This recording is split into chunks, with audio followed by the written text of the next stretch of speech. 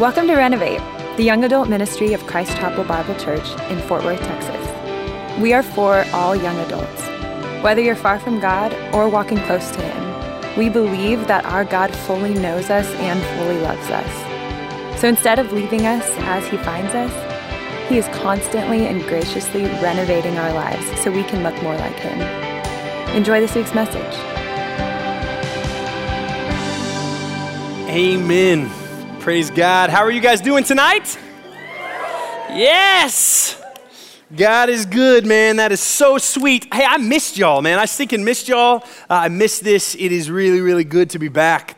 Really good to be back. We are going to open up God's Word tonight, and I'm going to drag you guys all over the New Testament and Old Testament, and I'm excited about what God is going to be doing, and like Casey said, I'm expectant for what God is going to be doing. The summer between my 7th and 8th grade, I started a lawn business. It was B&C Lawn Care because my name starts with a B, and my buddy Casey, his name started with, not this Casey, a lesser Casey, a middle school version of this guy. Yeah, and so we had this lawn company, man, and so we didn't have cars, right? We were, between 7th and 8th grade, and yet we handed out flyers all over the neighborhood, and we worked the neighborhood, man. We worked the neighborhood. We weren't very good at it, but we got paid anyway because people felt bad for us, and we just had a push mower and an edger and all the kind of stuff, and we would wake up early on Saturday, and we'd spend all day Saturday mowing yards in the Texas heat. It was, for those of you guys who have studied the Old Testament with the Israelites in captivity, and when they were like having to be slave workers and building the temple, it was exactly like what was happening to me when I was in 7th grade. There's basically an exact parallel, right? And so it was just slave labor, right? It was just, but we worked hard and we made money and we made a good amount of money. And the reason I worked so hard was because I wanted a pet, and not just any pet. I wanted a lop-eared bunny. I don't know why as a 7th grade boy I wanted a lop-eared bunny. And maybe it's because of the reaction that the ladies just gave in this room when I mentioned it. And maybe I thought it was going to be cool with the ladies and I could like train it to sit on my shoulder and stuff like that and take it to school. Or we'd get in like zany adventures around town and stuff like that. I wasn't sure why, but I wanted a lop-eared bunny. And so my parents were like, okay, you're going to have to earn money for it. And you're going to have to raise money and get the cage and all the stuff and the food and take care of it. And so I worked my tail off. Man. I lost like 10 pounds, and I only weighed like 17 pounds in 7th grade. And so I was just tiny and just worked. Got the money. Got Leo was his name, right? But, yep, see the reaction from the girls. I'm pretty sure that's why I was into it. Got Leo, this little lop-eared bunny, but one of his ears didn't lop down, which was kind of cute. Like it popped up and the other one went down and he was fluffy and cute and all that kind of stuff. Man, and it was awesome. I got him, I brought him home, and then I realized this thing poops and this thing has to eat. And I'm like, that's okay, I love him. Leo, he was an investment. I worked my tail off. 2nd week of his life, he dug under the fence and my dog murdered him. Like, it was something out of like a Quentin Tarantino film, guys. There was blood everywhere. It was just bunny fur and limbs everywhere and like one eyeball out and the other not. And you could see it like a bloody, bunny print on the fence, like writing no regrets as he died, right? Like it was just a scene out of a Quentin Tarantino. It was awful, right? It was awful. My bunny lasted about a week and a half before he dug under the little fence to keep him safe from my dog, and my dog Macintosh ate him, killed him and ate him. He did what dogs do. Like he was following his God-given instincts. I was devastated, right? I was devastated. I was really sad, right? I had to clean up a lot of mess. I was also sad about that. After I got over the initial shock, right, which took some time, but after I got over the initial shock of, the devastation, and then after I got over being mad at my dog for a period of time, and after all of that settled, the truth was, I'm going to be real honest, don't tell anyone this. After about a week and a half, I was kind of already done with it, and I was thinking about murdering myself. They poop so much, and all of their poop are these little balls, and they're just everywhere. They just are all over the house, and it also chewed through like electrical cords, and it chewed the buttons off of our TV remote, because you got those rubber buttons, and it just chewed rubber for some reason, so we didn't have any buttons on the remote, and it was, I was going to kill it anyway. But my point is this.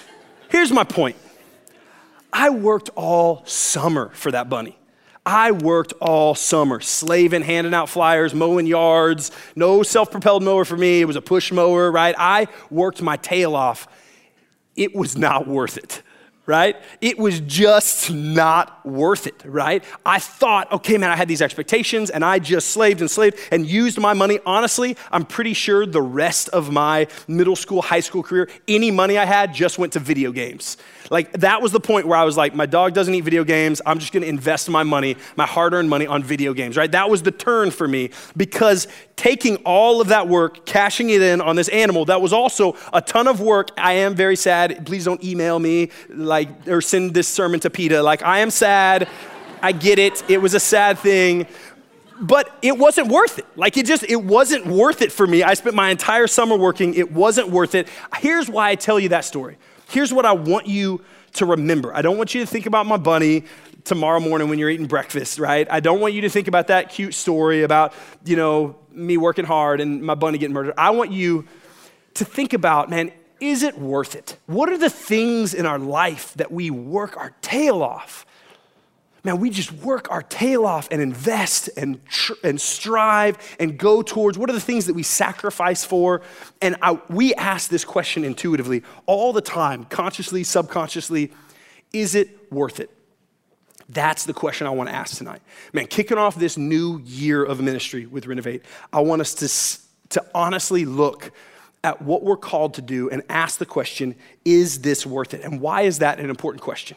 That's an important question because of who we are as a ministry and what our aim to do is as a ministry.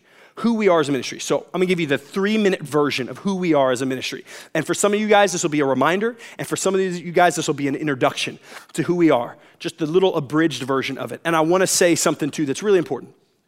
What I'm about to say to kind of remind some of us and kind of cast vision for, this is who we are. In this little 3-minute spiel, if you disagree with who we are, if you disagree with what we believe, if you don't believe us, you don't believe this, you don't believe where we're headed as a ministry, we are okay with that.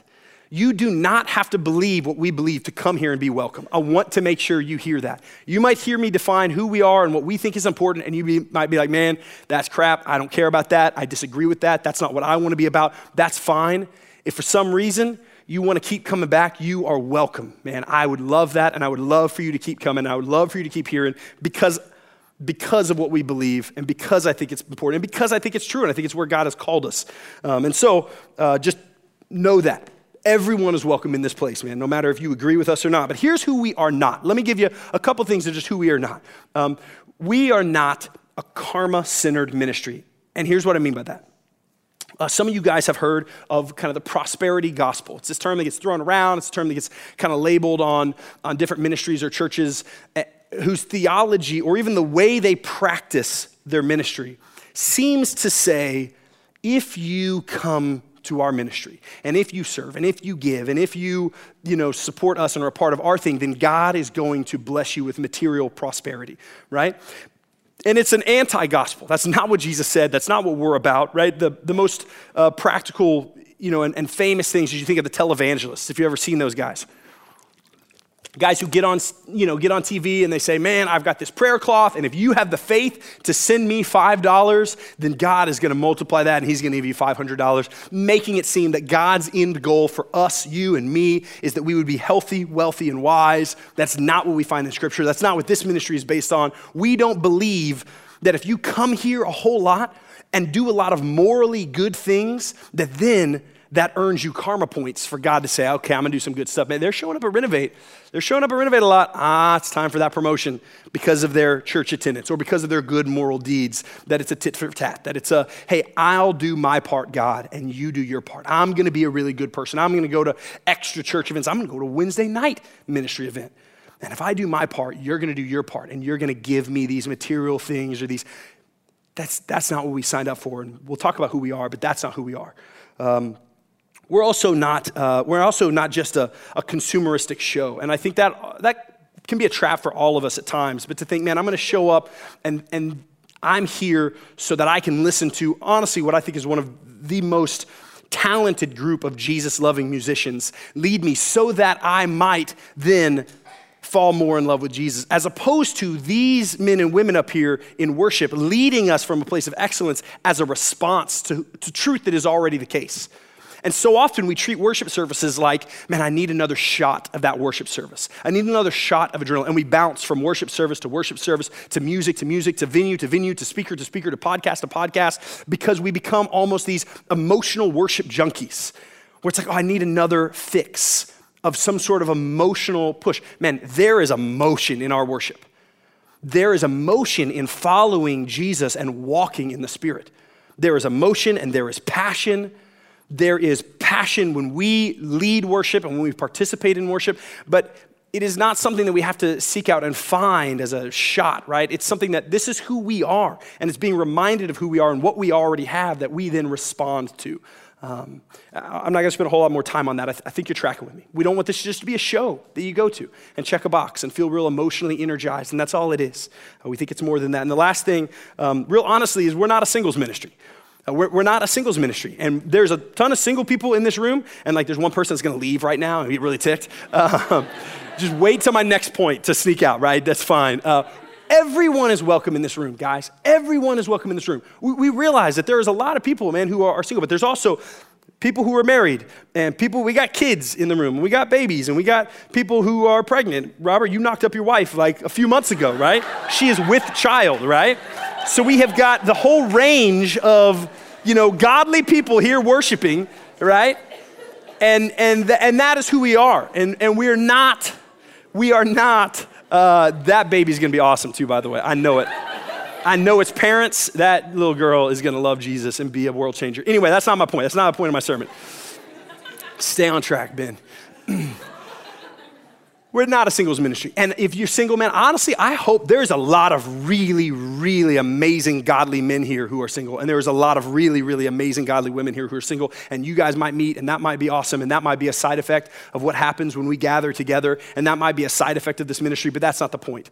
And so if you're thinking, man, okay, this is a ministry that's gonna help, that's not our goal. That's not our aim. Just so you know, we love you. You're welcome to come. I hope that happens. That's great. But that's not the point of it. Here's who we are.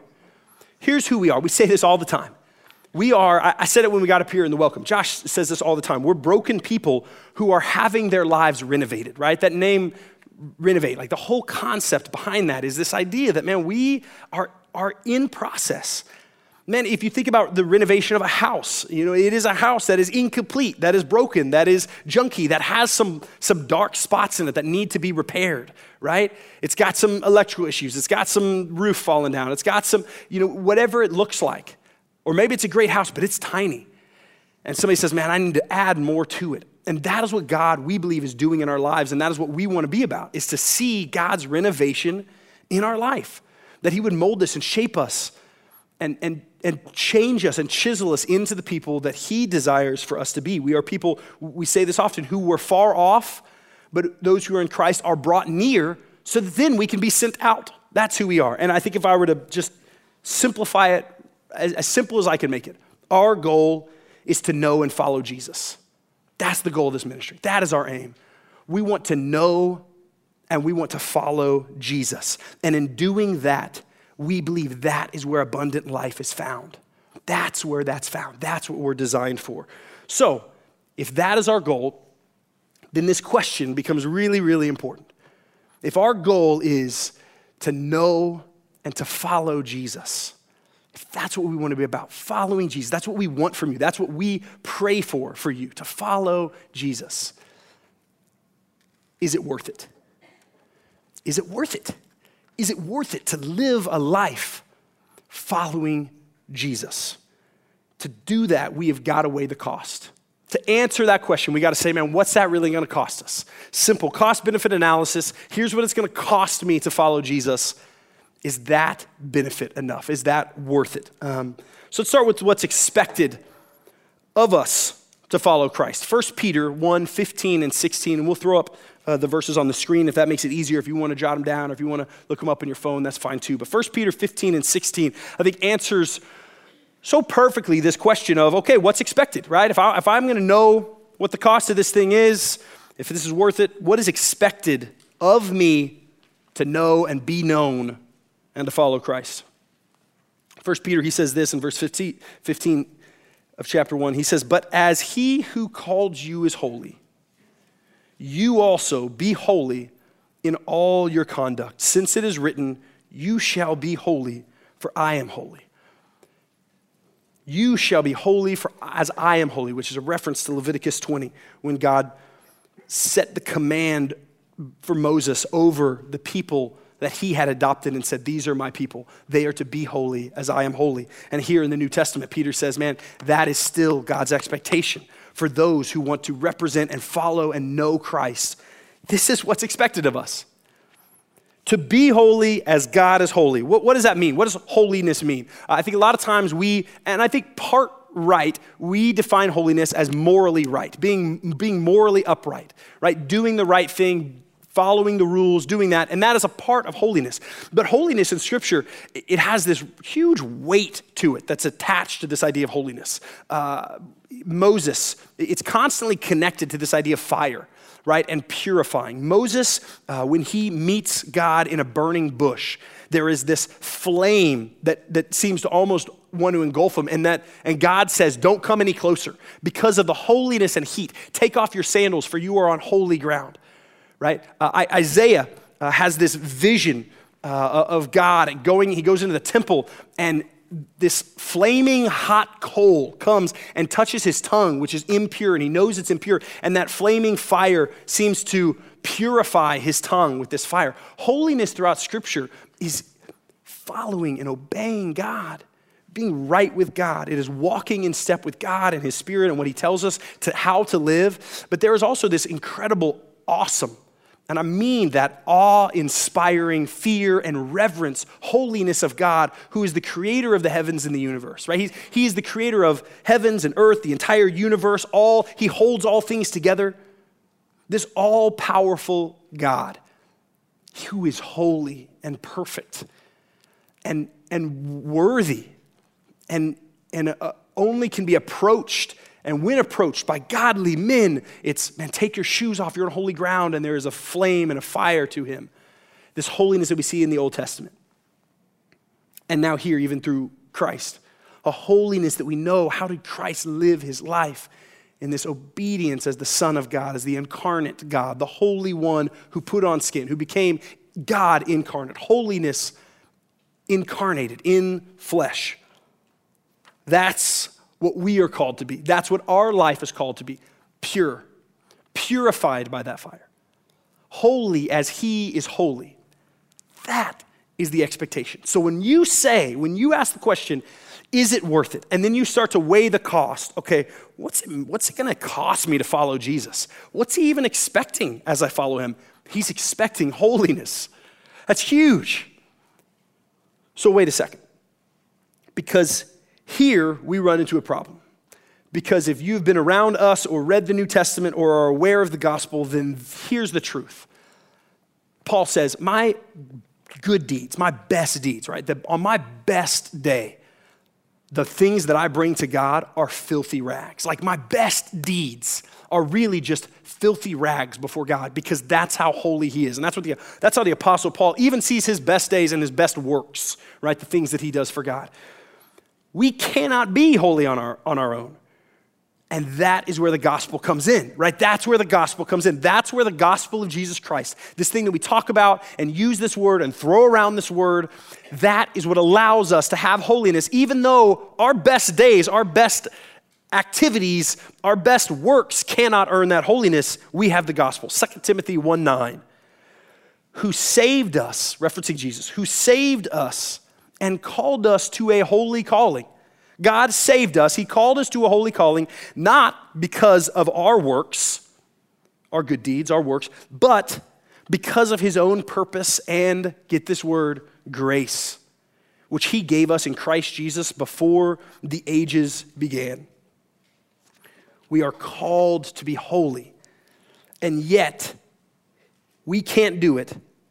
So by his grace, which he gave us in Christ Jesus, before we could even ruin it, he said, I'm going to extend my grace to these people who are mine.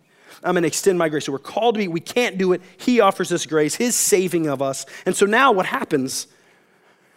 Now what happens, and this is always one of my favorite parts of any time I get to preach or speak, is this part of a sermon, and it's the gospel. And there are people in this room who have listened to this spiel a million times. My prayer is that they would have ears to hear it, because here's what the gospel does. This thing that maybe you have listened to 1,000 times, listen to what it does.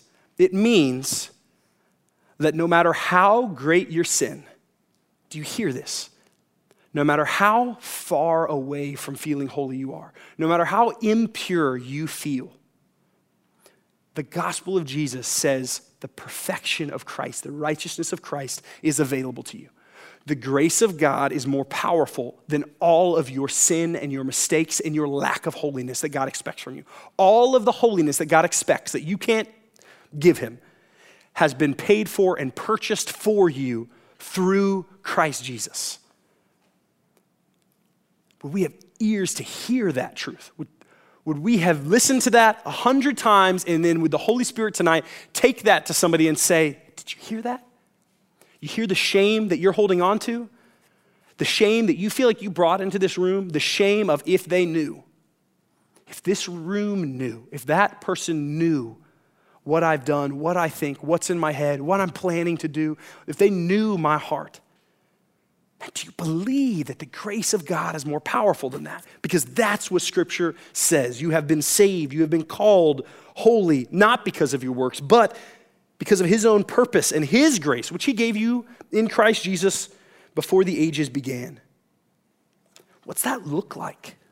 Right? What does that look like to have holiness required, and yet it's not in our ability to really get there, right? Okay, I'm required to be holy, but we just saw in Scripture, I don't really have my best days are filthy rags to even earn that. What does that look like? How do I get that? If it's not my striving and earning to get holiness, if it's not me just being a more moral and a better person and I'm just going to follow the list and I'm just going to be more religious, if I can't earn my way to holiness, but I'm required to have it, and somehow the grace of God is just going to offer it to me, how do I get those things to fit together? Here's where I would take you. Surrender. You are going to be either a slave to sin or a slave to God. Romans 6:2 says, but now that you have been set free from sin, referencing these believers who are now in Christ, now that you've been set free from sin and have become slaves of God, the benefit you reap leads to holiness, and the result is eternal life. So how do we get that? We get that by surrendering. By leaving us being slaves to sin and our impurity, and now saying, okay, I'm going to be a slave to God. We are trading this for this. Here's the reality of Scripture, and this is not popular to preach if you want to grow numerically, right? It'd be much easier to just preach, man, show up, do good things, God's going to bless you. It's easy. It's a piece of cake. Man, you will be a slave. You're being asked to be a slave to God. Be a slave to God. What the gospel proposes, though, is that by being a slave to God, you will find more freedom because that is what you were designed for. Let me try to describe it in this way.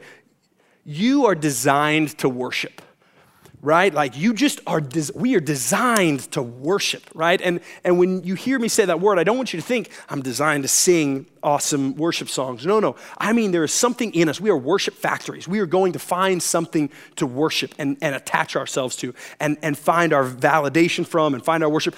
Honestly, for some people, that's college football, right? If I can just use that example, right? For Aggies in the room, all of you. Sinners, all of you, right? The whole bunch of you. Calm down. Right? Like for college football, right? There are people I know, right? And this has been true for me for some professional sports. I went to Criswell, so we didn't have actual football or sports of any kind. We just read the Bible all day. But like, you know, this has been true to me in my life, and some of you might relate to this or know people like this, literally like going to an arena to watch a football game and the zeal and the excitement and the momentum to get there. And I mean, it is a worship experience. You are emotionally invested. I mean, you are finding your validity and your identity. And if it is a loss, especially if it is a nail-biting loss, maybe if it's a blowout, either of those sides of the spectrum, right? Then you are devastated. Right, then there is a devastating, you know people like this, maybe this is you, this devastating loss where like you are dejected for a period of time, right? It has become this idolatrous worship, right? Money for people, right?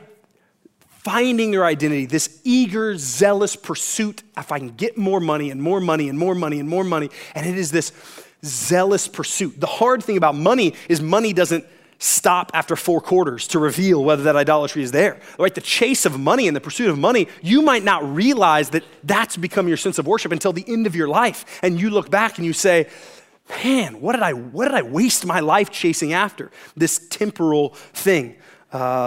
Maybe it's sex. Maybe it's just having fun, right? You just worship gratification of, man, I just got to have fun. I got to stay busy. I got to be popular.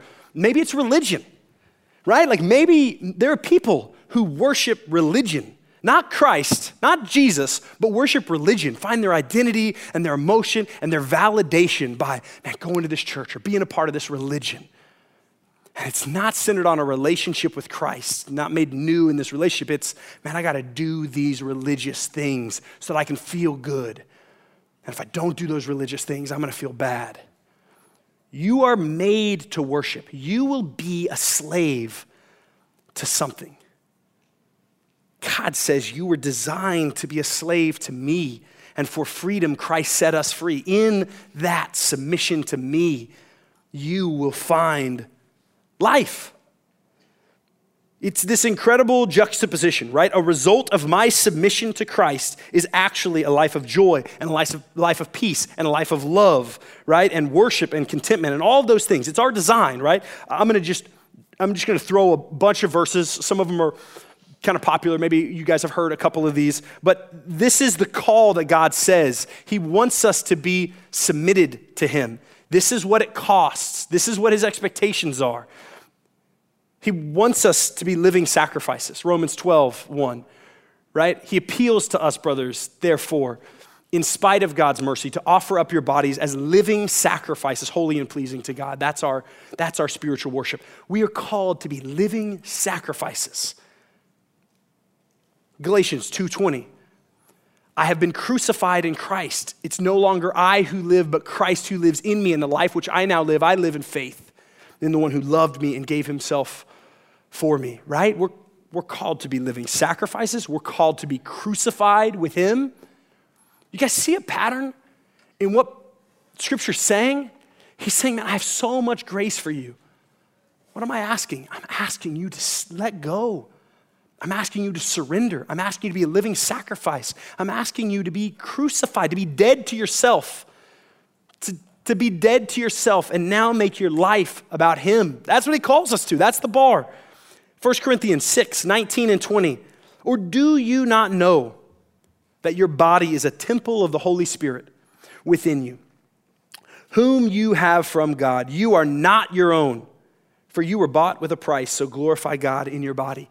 Man, the bar is raised, right? We want to hear the gospel, preach the gospel, look at the gospel of Jesus Christ and his truth and submit to us and not just say, oh, cool, all right, sweet. If I show up to this Wednesday night thing or this Sunday thing or if I'm a part of this deal, then I'm like, this is what God calls us to. This is what it looks like to follow him, to be holy. And to be holy doesn't mean you work and do all the right things. It means you surrender to the one who will do the work through you.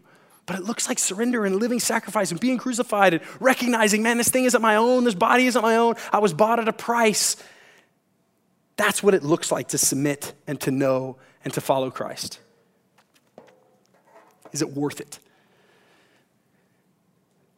Is that worth it? To live your life like that, is it worth it? Look at what it cost Paul to follow Christ. This is ridiculous. In 1 Corinthians chapter 11, he gives his kind of resume of like, hey man, this is what the last couple years have looked like for me as I've followed Christ. He says, 5 times I received at the hands of the Jews the 40 lashes less one. So it was thought that 40 lashes would kill a person. When you wrap a whip around them with the cat o' nine tails and you rip off their flesh and you whip them, it was thought that 40 will kill you. And so 39 was the tradition. Whip them 30. That happened to him 5 times. 5 times he was whipped. 39 times. 3 times he was beaten with rods. Once he was stoned, where they take stones and throw them. And that account, they actually stoned him until they thought he was dead. They pronounced him dead on the scene and left. And then he gets up later and stumbles out of the city, right? Like he was stoned. I was shipwrecked. Oh, wait, no, excuse me. 3 times I was shipwrecked. A night and a day I was adrift at sea, on frequent journeys, in danger from rivers, danger from robbers, danger from my own people, danger from Gentiles, danger in the city, danger in the wilderness, catching a trend here, danger at sea, danger from false brothers, in toil and hardship through many sleepless nights, in hunger and thirst, often without food, in cold and exposure. Welcome to Renovate, guys. That's what he calls us to, right? That's what it cost Paul to follow Christ. This is what he's asking for us to follow him. Holiness. How do we do that? Stop trying and surrender to Christ. Walk in his spirit. Surrender to him. Be dead to ourselves. Give up and let him work through us. That's what he calls. If there was any doubt that this was, this is going to be soft, JV, let's lower the bar. This is what he calls us to. Now, we aren't necessarily being persecuted like Paul today. Right? That's not happening in our culture and in our context right now, although there are places in the world where that is absolutely happening. There's places in the world where that is what it means. But for us, we don't have that. We don't have that, honestly, purification. For us, you could call yourself a follower of Christ in this culture, and it wouldn't really cost you anything if you just wanted to take the title, take the name. But to really follow him, man, I talked this last weekend to a brother in Christ, and for him, what it looks like to follow Christ is probably never having another drink of alcohol in his life. Not because alcohol is evil or anything like that, but for him, because of propensity in him and because of sin and because of kind of some disposition and even, his DNA, he's just said, you know what, to follow Christ, I'm probably just never going to have a nice glass of wine at dinner. To follow Christ, I'm probably never going to have a craft beer watching a football game. Because for him to do that is going to lead him to some dangerous spots that he knows isn't going to glorify God, man. And so for him, he says, man, and he doesn't mope around about it. He says, man, okay, it's worth it. But he says, man, I will willingly surrender that and give that up. Man, there are people I know who have had to end really fun relationships, right? Dating somebody, and it was really fun. But man, they had to end it because they couldn't follow Christ obediently and still be in that relationship. And that's scary and that's hard. Man, you look at the world, you look to your left and to your right, and they don't have the same standard. Holiness is not a thing. Submitting to Christ is not a thing. So if they're having fun in a relationship, why wouldn't you just keep having fun in the relationship? But if those who follow Christ say, well, wait a second, I'm called to look like him and to reflect him. And so all of a sudden, man, that means I might have to end something that I really kind of think is fun and enjoyable because it's not glorifying to God. It looks like people who have integrity at their workplace might not get promoted in certain fields and industries because to have integrity and to represent Christ in certain fields and certain workplaces means you're not going to get promoted. It means you're not going to get bonuses and you're not going to meet quotas because of your integrity of deciding I'm not going to be dishonest, I'm going to do this right. It means college students who say, man, it is more important to give glory to God with my life than being accepted by this group of people. It means college students being willing, and for those of you guys who are removed from college for a little bit, you have forgotten how hard that is to say, man, it is more important for me to bring glory to God in my college years than be accepted by this group of people that I so badly want to be accepted. That's a cost of what it means to follow him when that conviction is on a believer's heart. It looks like people putting filters on their internet browser because it's a stumbling block, because their eyes wander and there's dark stuff there. It looks like all of a sudden, man, I can't just waste a bunch of time. It means I can't play video games every day, all day long when I get home. That maybe I'm called to be more active and more involved and to pour my life out. And maybe my life is not my own. And when I clock off work, it doesn't mean I can just go veg and do video games. Not that video games are inherently wrong, but being passive with the gospel is. So what's that look like? There is a cost in our culture, in our world. Man, what is that conviction for you? Right, I want you to ask the Lord tonight, before you go to bed tonight, Lord, what is it, Lord? What is this costing? What are you trying to challenge me in? What are those things that I need to walk away from, walk into, walk out of? What are those things? How does the Lord gently, hopefully convict you of things that, man, this is what it's going to mean to follow me. Son, this is what it's going to mean to follow me, daughter. Is it going to be worth it? Is that going to be worth it? Is walking away from that, stopping that, doing that, being more, is that going to be worth it? And again, don't make the mistake. Don't lose sight of the fact that walking away from those things, not doing or adding, that's not what earns it. That's a response to God's grace. We're not earning anything with those things. That is our response to the grace that he's already shown us as he says, come and follow me. Is it worth it? Paul, the guy who's just gotten brutalized with a life of following him. In Philippians 3:8, he says this. He answers the question for himself and to us, is it worth it? He says, indeed, I count everything as loss because of the surpassing worth of knowing Christ Jesus my Lord. For his sake, I have suffered the loss of all things and count them as rubbish in order that I may gain Christ. He says, yes, it is worth it. All that I have been through, all that I have surrendered, all that I have given up, I count it all. I count all of the things that I have lost. I count that all as rubbish. Everything else, I would gladly surrender. I would gladly give up, gladly surrender so that I might follow Christ.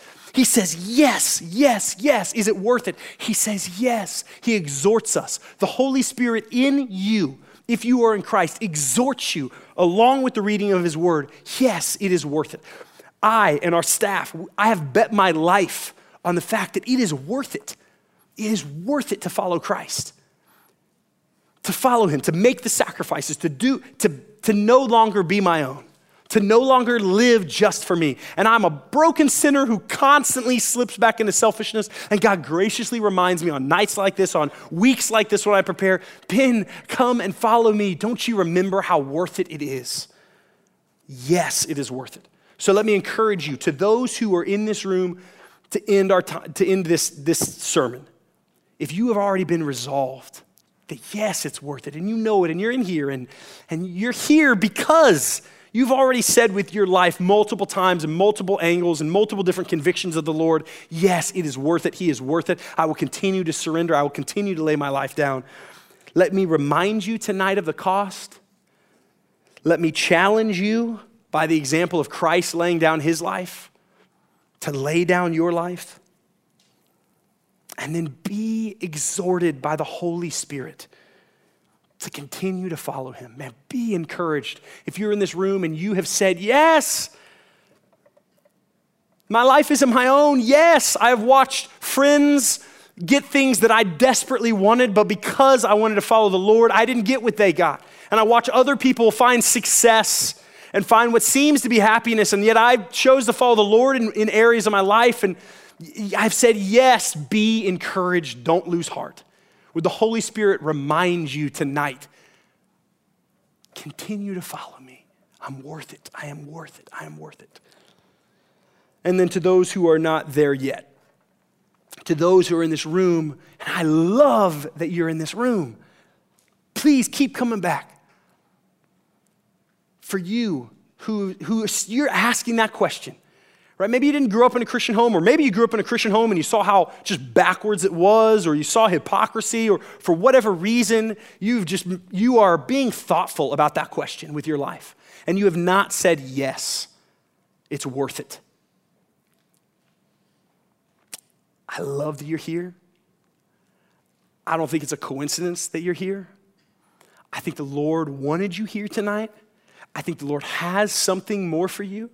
And I think if you stop and you are honest and you ask a Lord that maybe you aren't ready to submit to, or maybe you don't even believe, I think he's going to tell you and show you you're tired. Are you tired? Are you tired yet? Because chasing after those other things is not what you're designed for. Are you tired of that yet? Because you will be. My hope is that tonight the Lord would bring you in here to your knees, and the Lord in here would bring you to your knees to say, I am tired. I want to follow you. I want to surrender to you. I want to give my life to you, and that you would give your life to Christ. You don't have to strive. It's not about religion.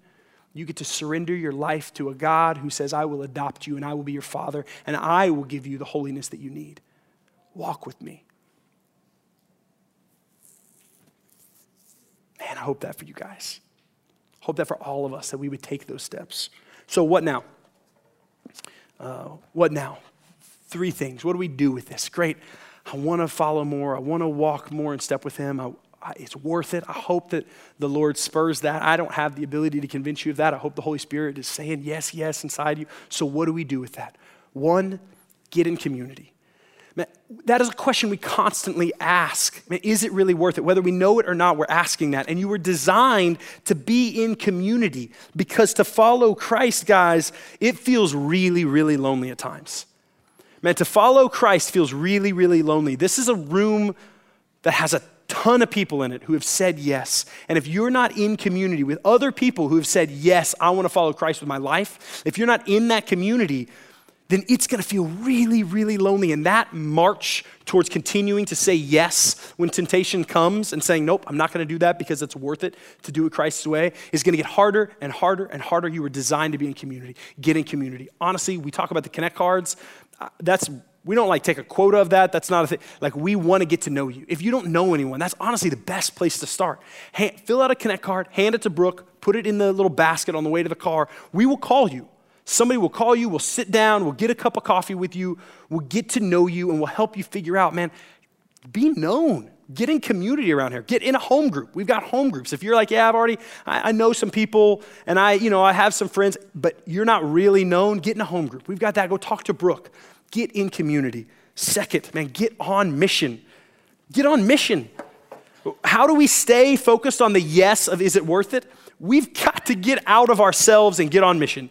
Next week, we're going to start a new series called Church People, right? And this series is going to be so rich for us where there's a lot of church people in this room. And we've got to figure out, man, what does it really look like for the church to function in the world today? How should we be acting? What should our lives look like? And if you are not a church person at all, it will be, I think, even more of a blessing to say, come and look behind the curtain of what we're supposed to look like and how we're supposed to function in this world and what the church is supposed to be. Because I would imagine if you're not a churchy person, it's for a really good reason. It's because you've seen hypocrisy or you've seen some things in the church that's like, man, why would I follow that God? Come and look behind the curtain and what we're called to be. But for us who are already following, are we going representing the church of Jesus Christ to the world around us? 1 Corinthians 5, are we ambassadors for Christ Jesus in our city? Go be an ambassador by serving, by being on the mission that God's called you to. It will keep you focused on this goal of, yes, it's worth it. Yes, it's worth it. And lastly, your own devotion. Your own devotion. You could be in like the most amazing community of believers ever. You could serve your socks off and just be sharing Christ with everybody and like spray painting buildings with John 3:16, and that could be you, right? Like, way to go. You're going to go to jail at some point, but way to go. It's vandalism. That's illegal. You could be doing all that stuff. But man, you don't have a devotion with the Lord. Like you don't know him, right? Like you're not still before God. You're hanging out with a lot of Christian people and you're doing all the right steps of mission and service and I'm going to go be on mission, but I'm not known. Psalm 46:10. God says, be still and know that I am God. He commands you, stop. Be still and know that I am God. And if you're going and striving and you are not known by God, man, when I got married, I entered into a covenant with my wife. And that means I'm going to serve her and I'm going to lay my life down for her and I'm going to work hard for our family and I'm going to be faithful to her and focused on her and her alone, right?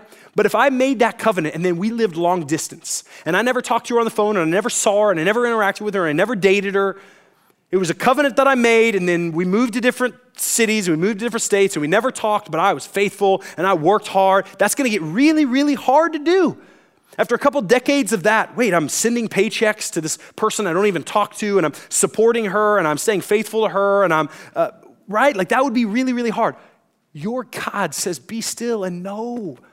Be still and know who he is. Know that he is God. Meet with him. He is available. Meet with him. When we worship, go before him and meet with him. Your God wants to be known and will reveal himself to you. He is available and he is ready to show you and remind you that he is worth it. Let me pray for you. Father, thank you. Thank you that you are worth it, God. Would your Spirit continue to remind us of that? Would we, God, also never water down the gospel? Would we never water down the cost of what you call us to as your disciple? Would we see it? Would we take it seriously? Would we live radical lives of holiness submitted to you the way you've called us to? And then, God, would we just enjoy the fruit of that? Bring conviction to the areas of our life where we have said, no, we're going to do it our way. Would you just gently show us tonight, what are those places that we've said, no, I want this my way. I don't want to do it your way. Show us what those areas are. And then, through the power of your Holy Spirit, remind us how worth it you are to surrender all of that and get you. Thank you for loving us so perfectly. We didn't earn it.